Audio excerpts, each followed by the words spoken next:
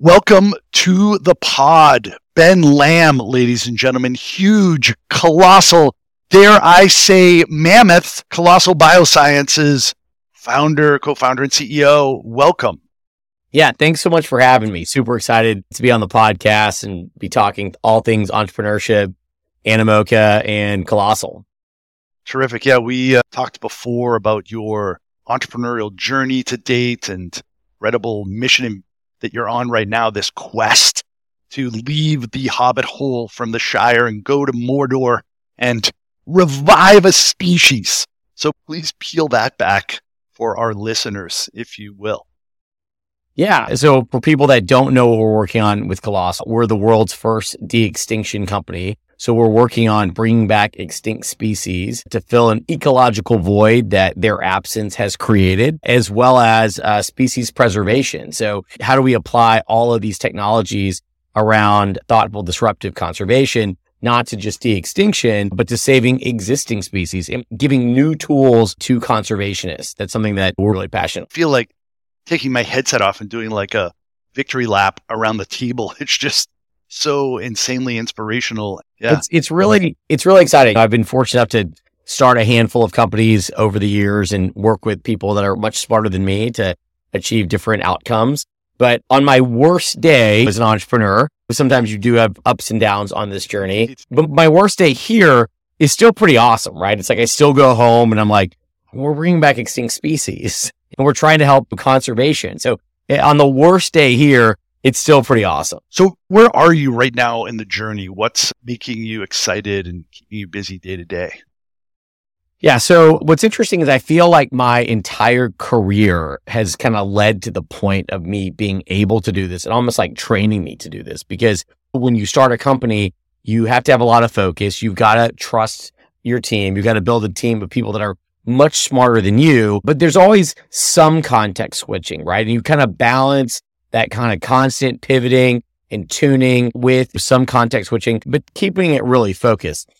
What's interesting about this business is that there's new things that I never thought I'd have to do. There's a lot of context switching. So I will be on a call with an investor. I'll then be on a call with a conservation group halfway across the world. I'll then be on a call with scientists that we're trying to recruit. I'll then be on a call with governments or indigenous people groups. And these are all just different folks that, maybe one-off I had conversations with, but not all in one day. So, it was really interesting, the amount of context switching. So my days vary greatly. And so for someone that has ADHD and someone that, really, dyslexia meets ADD, for me, it's a great business because there's so many things to work on, whether it's ex utero development, conservation strategy, or therapeutic for elephants, or partnering with a top research scientist on a species that maybe we haven't announced yet, right? And so in getting that ancient DNA, it's really a culmination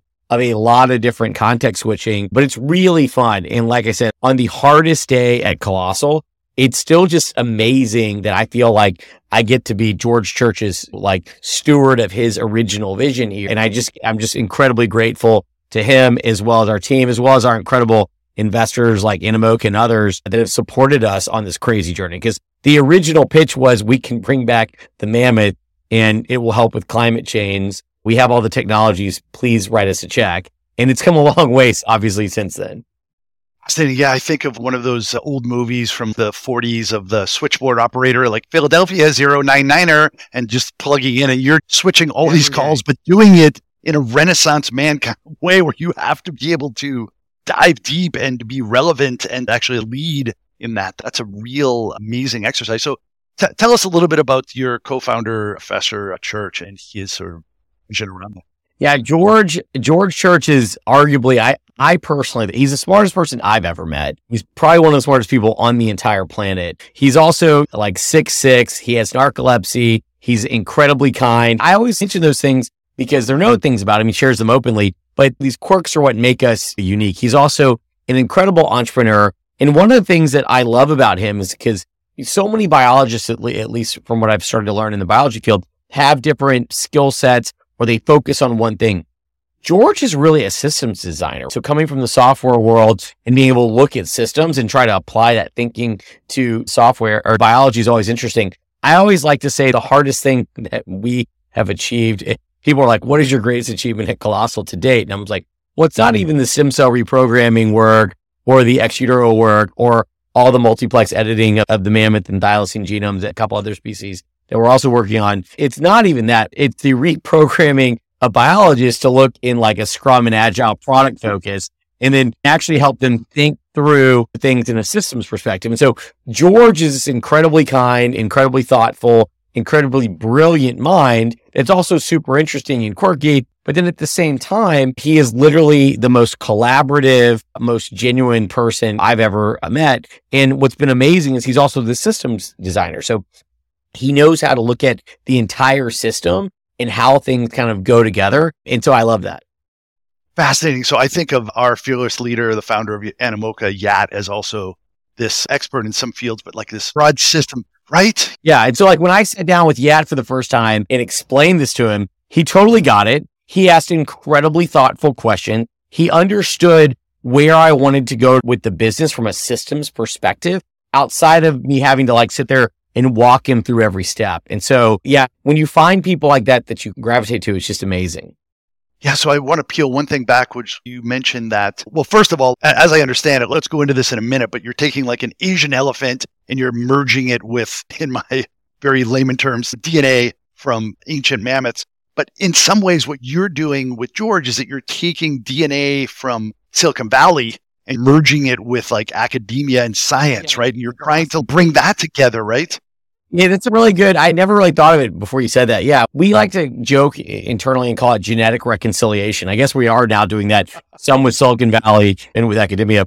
But ultimately what we're doing in the process is once you understand and you can sequence both the closest phylogenetic relative. So in the case of the mammoth, that's the Asian elephant. In the case of the thylacine, that's the fat-tailed dunnard. And once you're able to sequence that, which we have the technologies to sequence the ancient DNA. In the case of the mammoth, we actually had to take 54 different mammoth genomes and assemble them because there are so many fragments and over time DNA just degrades more and more. And so then you do comparative genomics to really understand the difference. And then you do functional testing and functional assays to start to understand where are the differences in the genomes. What do those genes do? How do those express?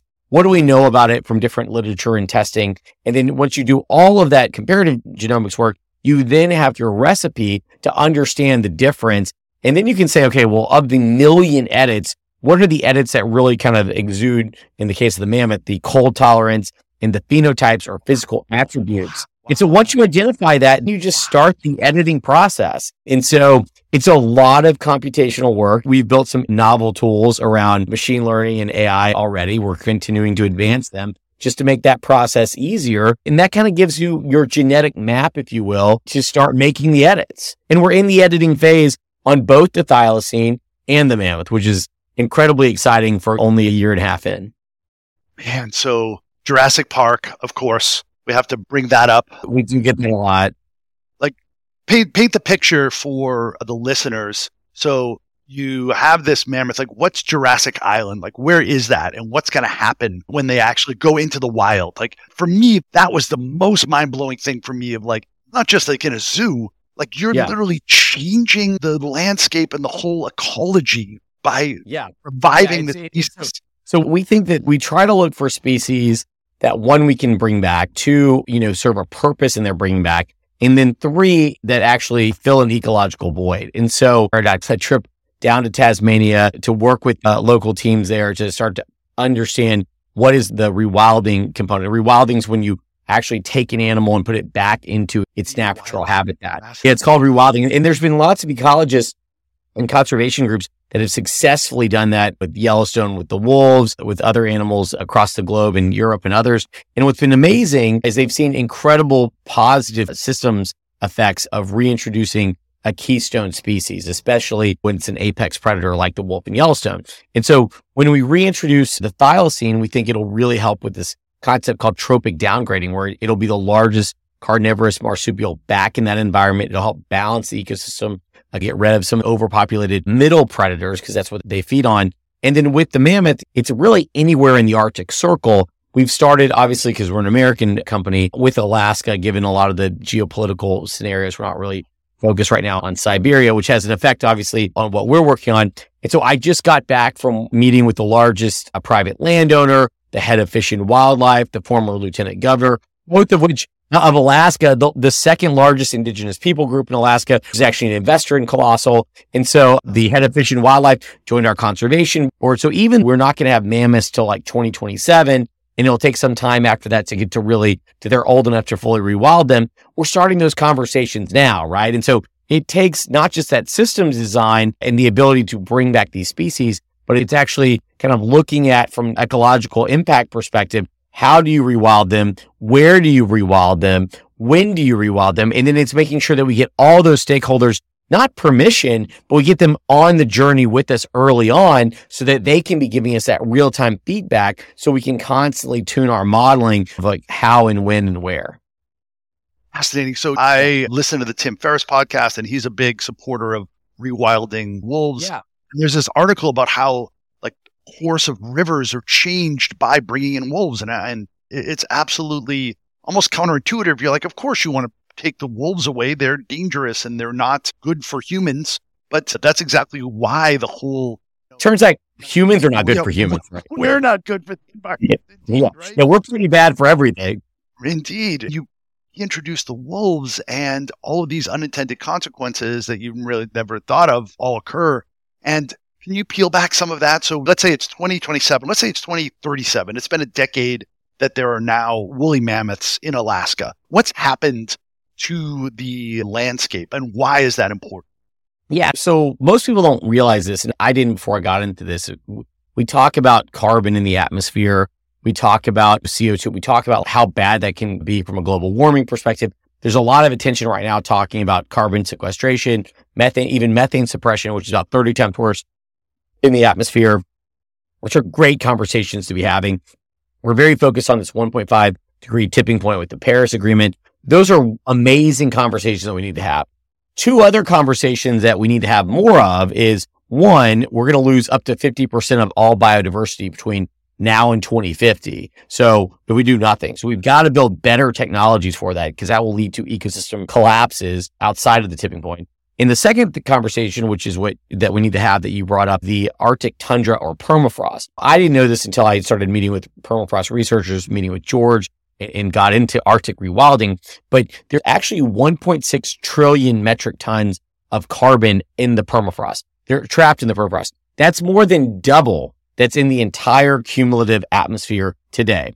And so if permafrost melts, we're in a lot of trouble. There's more carbon and methane stored in the permafrost than anywhere else on the planet. And so what's terrible is that the permafrost in the Arctic region is actually warming about 4 times faster than anywhere else on the planet. So that's a cascading problem, right? And so we've got to start thinking about that. And Colossal alone won't solve the problem. We want to be one of the nature-based solutions to that, but we need other advanced technologies to do this. And so what's happened is you have all these dead layers of fauna, thousands of years that just continue to pile up year over year, and they just get frozen every single year. And then new grasses grow, and then animals, and other things die, and there's another blanket of snow, and then it gets frozen. So it just keeps piling up. Unlike the rainforest, which is constantly overturning. If something dies in the rainforest, fungi and other things start to grow on it. It breaks it down. It's a more rapid cycle. In the permafrost, it's just layering and layering.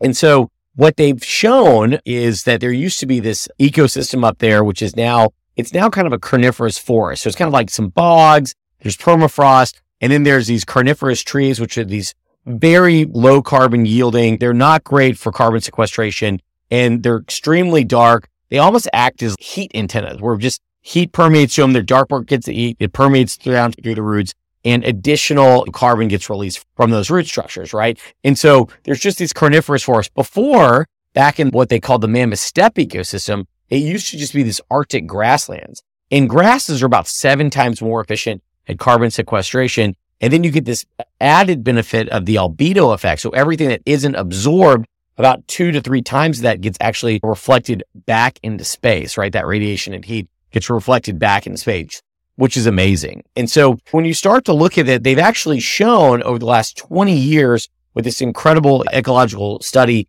in northern Siberia that they've been able to not just lower ground temperatures, but lower and keep ground temperatures down by up to 8 degrees. And why that's really important is that if you can keep the ground lower and make it cooler during the winter, then when the summer months come and the snow starts to melt and you get the grasslands, that top grass layer isn't frozen, but that next layer is frozen, right? And so if you can keep that about 8 degrees lower, if it starts at a lower point from a freezing standpoint. So therefore, if the heat, if something's 16 versus -8, it takes longer for it to warm up to release. So it keeps that insulated.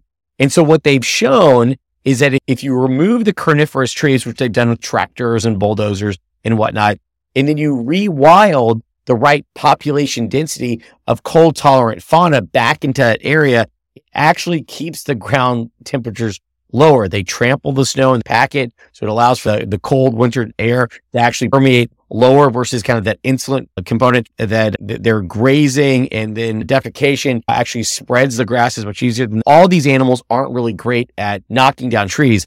And what's amazing is elephants love to knock down trees. So if you look at, which is crazy, and so we always say, oh, plant a tree. They're like gaming the ecosystem by introducing. And so like they've actually done studies with the African forest elephant that they actually know which trees to knock down and which trees to preserve. There's been incredible peer-reviewed scientific papers on this that have come out in the last years, and how that last few years where elephants are actually incredible environmental modifiers, right? And so us as a business is, as we can build technologies to bring back these species and rewild them, there's biodiversity credits, there's carbon credits, there's ecotourism, there's all of these things that add benefit to their restoration, as well as we're building technologies which help that help from a conservation lens, other species. And then we're actually building entire populations of new animals that can live in unpopulated areas like the Arctic. So we haven't yet to find a negative unintended consequence of building them and rewilding them. Wow. So we talk often about the metaverse and how you can create this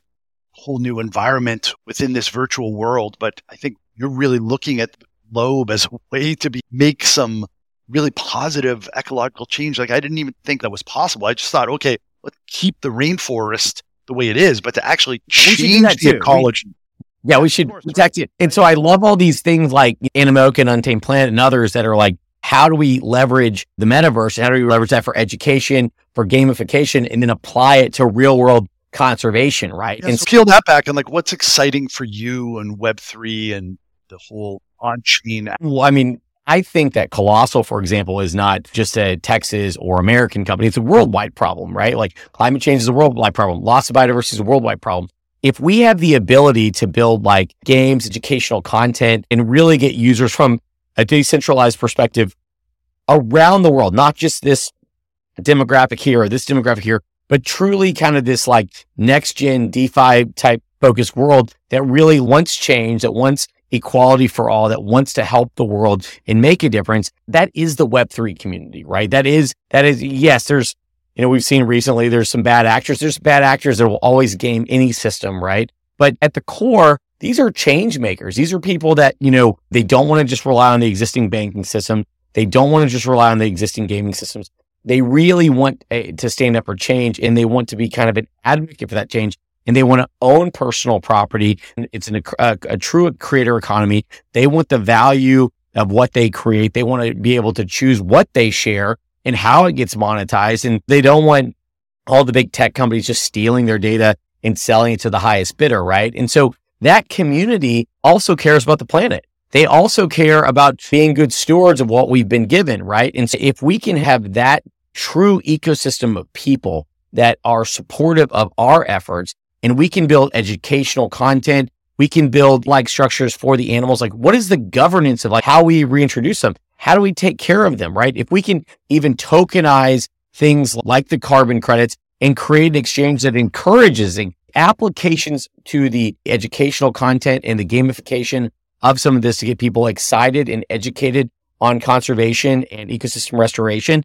I'm really excited about the technologies and how they could apply to this to make it more viral and create an environment and economy where more people participate, I'm equally excited about the people behind Web3, right? Because those are the next generation change makers that we not only want their support, we need their support kind of in this journey. Man, I feel so much smarter already in this short session, and that's a fascinating vision. I've learned another word when I did some research here, which was mammophant, a mammoth and an elephant together. And yeah, wouldn't kids lose their minds to be able to have an NFT of a mammophant, and you're following their journey and you're tracking them, and then please have Queen Latifah and Ray Romano as spokespeople.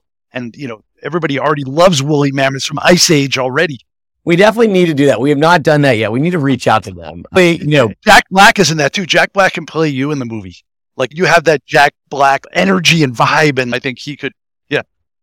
That's awesome. Yeah. I mean, these are all awesome people. And for us, we have some celebrities in the company, which is great. We'll always take more. But ultimately, our big thing is we really want to ensure that I'm a big believer that educational component and in encouraging some of those celebrities that can help push our voice, we're more than open to that. And really what we're doing, because we talked about this earlier briefly, was we're really creating that genetic reconciliation. So we joke and use mammophant. We use all these different terms, Arctic elephant, functional mammoths. But, an Asian elephant, most people don't realize this, is 99.6% of mammoth genetically. An Asian elephant is closer on the family tree to a woolly mammoth than the Asian elephant is to an African elephant. These are actually closely related, right? And so that's why we start. That 0.4% is like a fur coat, more or less. Is that right? Well, there's more. There's dumb cranium. There's different skeletal structures. There's a fat layer. There's also an incredible amount of how they process hemoglobin and create oxygen and how oxygenation is distributed at low temperatures. TRPV3, how nerve endings are essentially handled at extreme -20 to -40 degrees. So it's a little bit more than the code part of it, right? That was just me adding some of my scientific chops to the discussion. But fascinating. Wow.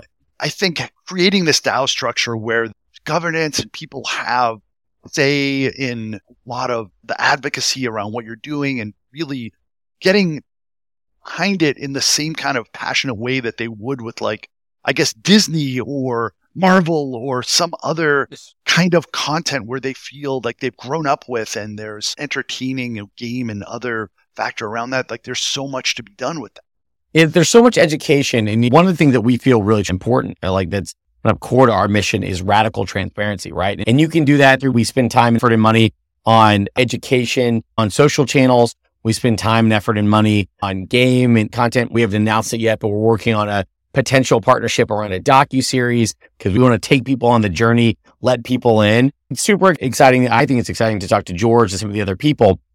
But, I'm sitting in one of our labs right now, one of the conference rooms in one of our labs right now.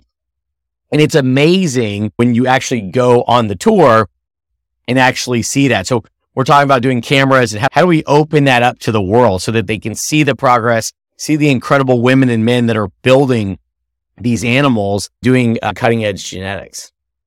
And so I want to switch gears a bit. One thing I love when you talked about how you're looking at the gene sequence and say, okay, there's where the thicker cranium or the fat layer or the fur, and you're able to hopefully hit that on the mark and be able to extract that and manifest that.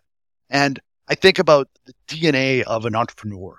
And you mentioned before dyslexia and ADHD. And interestingly enough, my entire career has all been around entrepreneurship, and I surround myself with entrepreneurs. I'm fascinated to see how many do actually have ADHD or dyslexia, and how it's almost like a superpower in some ways to be able to give them kind of an extra turbo boost. Can you peel back a little bit about that? And I've written a bunch of stuff, built a handful of companies. So I've written different articles around my experience, done a bunch of interviews on these topics. A lot of times we're like, well, Ben's just an eternal optimist. And I'm very optimistic. I believe in a world of abundance. I believe in a Star Trek future, less of a Star Wars future, more of a Star Trek future. So that's me. That's kind of like how I am. But at the same time, there are dark days. It's a hard journey. And I always say that sometimes entrepreneurship is kind of a curse, because there are these things, these character flaws that I think exist in entrepreneurship that makes people want to be or drawn to entrepreneurship. Like, I think I'm generally unemployable. So I don't think that would work for me. Hey, meanwhile, now you're on your fifth or sixth startup and really done good, right? So it's worked out for you. But I often say it's the most likely outcome is failure, and it's pretty miserable along the way. Yeah. But other than that, Mrs. Lincoln, how did you enjoy the play? Right? Yeah, exactly. And it's one of those things that people don't realize. Like, people see the products of entrepreneurship, a binary outcome, a fail or an exit, right? And then they see the funding as a success, right? But like last week, for example, to your point, I've been very fortunate to have worked with really smart people, much smarter than me, that have like helped take my visions and help build these companies with me over and over again.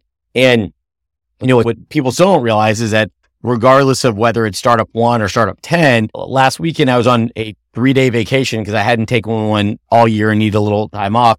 I flew to another city for a private equity meeting. I flew then to Los Angeles and from Texas to speak at an event. I flew back and landed at 1 a.m. and I had an 8 a.m. lab tour with another investor. And then I had to go to dinner on Friday night. And then that Saturday I had to be on another plane. So I think that people don't, sometimes it's over, glamorized because people people read a book or they see a tagline. Tasmania to Alaska. Wow. As if you're drinking martinis in a private jet the whole time. Yeah, it's just not that at all. And it's like one of the places I stayed in Alaska, because the part of Alaska I had to be in, we didn't have toilets. And so there wasn't heat in one of the places. Like that doesn't make it onto the Instagram, and that doesn't always make it onto a podcast or video. So I broke my ankle in Tasmania because I fell in a wombat hole. And then I had to hike 2 miles. I'm sorry to laugh, but that's a wombat hole. Like if you're going to break your ankle in Australia, that's the way to break it, right? So I broke my ankle on a wombat hole. And so then I'm like, I had to walk 2. I'm good. I'm totally fine now. But yeah, it's only a fracture, but it's like I had to walk 2 miles back to the cabin that we were staying in. And I was with a bunch of people, and I didn't want to be like, please get me out. Someone would carry me out of here. So I like walked back. Then I got worse because I just stayed on it for like 2 more days while I was in Tasmania before we flew back to Texas. And then, then I'm in the, I typically schedule every 30 minutes during the day and I'm awake. And so when I land the next day, go jet lagged before I fly to Alaska to get pictures and x-ray. And so like that part of it doesn't always make it in the story, right? There's a lot to it. It's a different kind of grit. That's like you're really all in and committed. And so good. Yeah. And then then I had a series of, so then I went and I fell on a glacier because I stepped and I was like, oh no, I don't want to hurt my ankle. Stepped wrong. And then I fell. So I'm kind of painting the picture like I have zero balance because I actually have quite good balance. I'm reasonably short, so I have a low center of gravity, but I literally fell twice in the period of 6 weeks. And I can't remember the last time I fell, right? Like maybe when I was like 8, but it's like, I fell twice and I literally strained a tendon in my arm. Like now I ripped a tendon, so I had to go to MRI. So those are the physical attributes, right? Because you're tired, you're jet lagged, you're flying around, and people don't realize. And when you show up to meet with like an indigenous people group or like a governor of a state, they want you to be on. They've got really great questions. They don't want you just to sit there and be like, I'm exhausted, my ankle hurts, my arm hurts.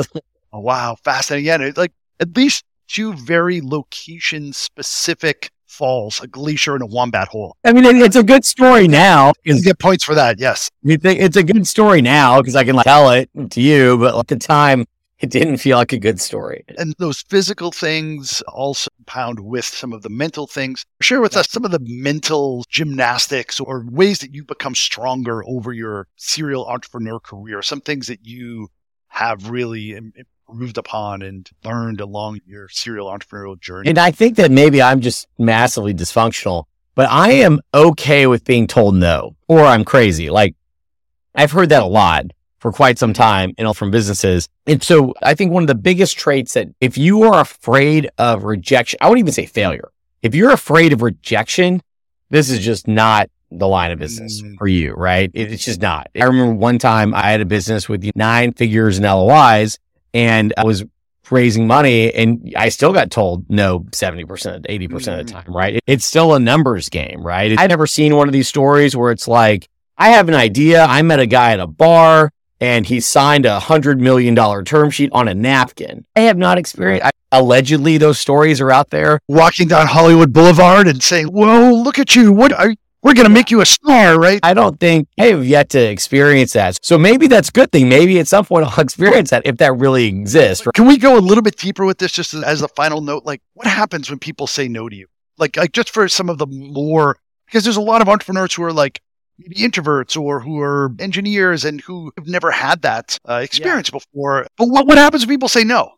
I've definitely evolved and learned through painful mistakes, not through trial and error. Like earlier in my career, when people would say no, I would get really pissed. I would just get really mad. And I'd be like, I don't understand why you don't understand this. And I had an attitude about it. Right? And so it took me learning from those mistakes and being like, look, we don't know all the criteria under which someone makes a decision, right? There could be something going on bad with their fund. There could be something going. And so I've just tried to take more of that optimistic worldview that I have towards like technology and science fiction and the world and the planet and the ecosystem. I try to take that now to that and say, look, you don't know why they said no. Maybe it wasn't the right fit, but you never know when they're going to say yes again. But if you burn that bridge, you're never going to get a yes out of them because they're going to be like, I don't want to talk to that jerk. And so early on in my career, I took it really personally. Now there's just so many things that are outside your control. And now that I also angel invest, I've got 70 plus direct investments outside of fund-to-fund investments in my personal portfolio or my family office. And so I say no to stuff. And sometimes it's as bad as I'm just too busy. I just can't look at it. Sometimes I don't know how to diligence it. Sometimes I just don't believe in the sector, may believe in the entrepreneur, but don't believe in the sector. And some other times I'll meet an entrepreneur. I don't know anything about it. And I'm just like, you know what? I'm in the right space. I'm all in. Sure, whatever you need. All right, more checks, right? And so looking at doing that introspection and seeing that I even make these decisions sometimes that don't make rational sense. And I've passed on deals that have 100 plus X's, right? And so that's part of it, right? And so the best thing that you can do is just focus on your business, make it succeed, build, not go negatively share it with them, but make sure that people know the success criteria that you hit and keep them informed and then build a relationship because you never know when you can help them or when they can help you in the future, or maybe your next business idea or next round is a perfect fit for their thesis. So I think that's one of the big lessons that I've learned early on is you just never know. And by the way, I learned that the hard way. I learned that by being an absolute prick about things when I was younger. Let's be real and vulnerable. And you were vulnerable. Like I lost my temper and I totally lost my temper. I learned like there's still relationships to this day that I have thought about that I wish I had and that I don't have. Hey guys, anybody listening out there, Ben's sorry. He's all. And, I had some interestingly big technology companies early in my career and I thought that I knew better and I just didn't. So I just try to learn from that. And so that's one thing. So I just don't think you just can't take the rejection personally. And a big thing that I try to do is I'm very routine based, right? And so I try to have this many financing or this many update meetings a week. And I try to stay to that. So even if I'm not fundraising, if there's people that I think are important that I want to keep up to speed on what I'm doing, I will do that work. And so I'll do those repetitions regardless of in life, right? Like working out, anything. Like if you don't do the work, you're just not going to get it. So I try to really, I love that. I love structure. So I really try to just do the repetitions. And then I also take that into my personal life, right? And so when I'm not traveling, I try to be pretty diligent. Like I don't drink alcohol. I don't have caffeine when I'm not traveling. When I'm traveling, I try to give myself a little bit of buffer. You need that little helper. Yes. My mother's little helper. And then I try, like, regardless of what I have going on, I try to get 7.5 to 8 hours of sleep. And I'm sure that I work out at least 3 times a week. So I'd like to be doing it 6 times a week, but with schedule sometimes it's not. But those are the things that I always do pretty much religiously. So I read this thing a couple years ago that they said the best athletes out there spend just as much time in recovery as they do training. And I didn't do that for years, like maybe until like 2019. And so like 4 or 5 companies in, I wasn't even doing that to myself. And so I now make it a focus of like, hey, if I'm going to go work 18-hour days, I got to make sure or fit whatever the number of hours is. I need to make sure that off time is really structured. I do turn it off. I'll meditate. I'll do a spa. I'll make sure I get the number of hours. I'll spend time with my family, spend time with my dogs. Those are things that have to spend time in recovery or you don't get there. So Once again, all these things, it's very easy. Hindsight's 2020. It's real easy for me to say, these are the things I do. These are some of these things I started doing like 3 years ago. Sure, but that's why I want to extract it here, because people coming up in their journey, they're going to listen to you. They may not listen to press or peers or parents, but they're like, wow, this guy's been on a journey and he learned hard yards by trial and error. And it's something that I absolutely 100% relate to. That, Jeff Bezos says I get 8 hours of sleep a night because it's good for my shareholders. Like, sleep is the foundation. It is. That is the number one thing that I will not sacrifice. I will go into 7, but I try to do 7 to 8 every single night. Fantastic. So. Ben Lamb, ladies and gentlemen. Wow. Co-founder, CEO of Colossal Biosciences. That was as advertised. Thank you, sir. And to be continued. And I can't wait to see the dent you guys make in the multiverse in the coming years and decades. Yeah. Thanks so much for having me. This podcast is for information purposes only and should not be considered as financial advice. Any opinions provided in this podcast reflect the views of the speakers only.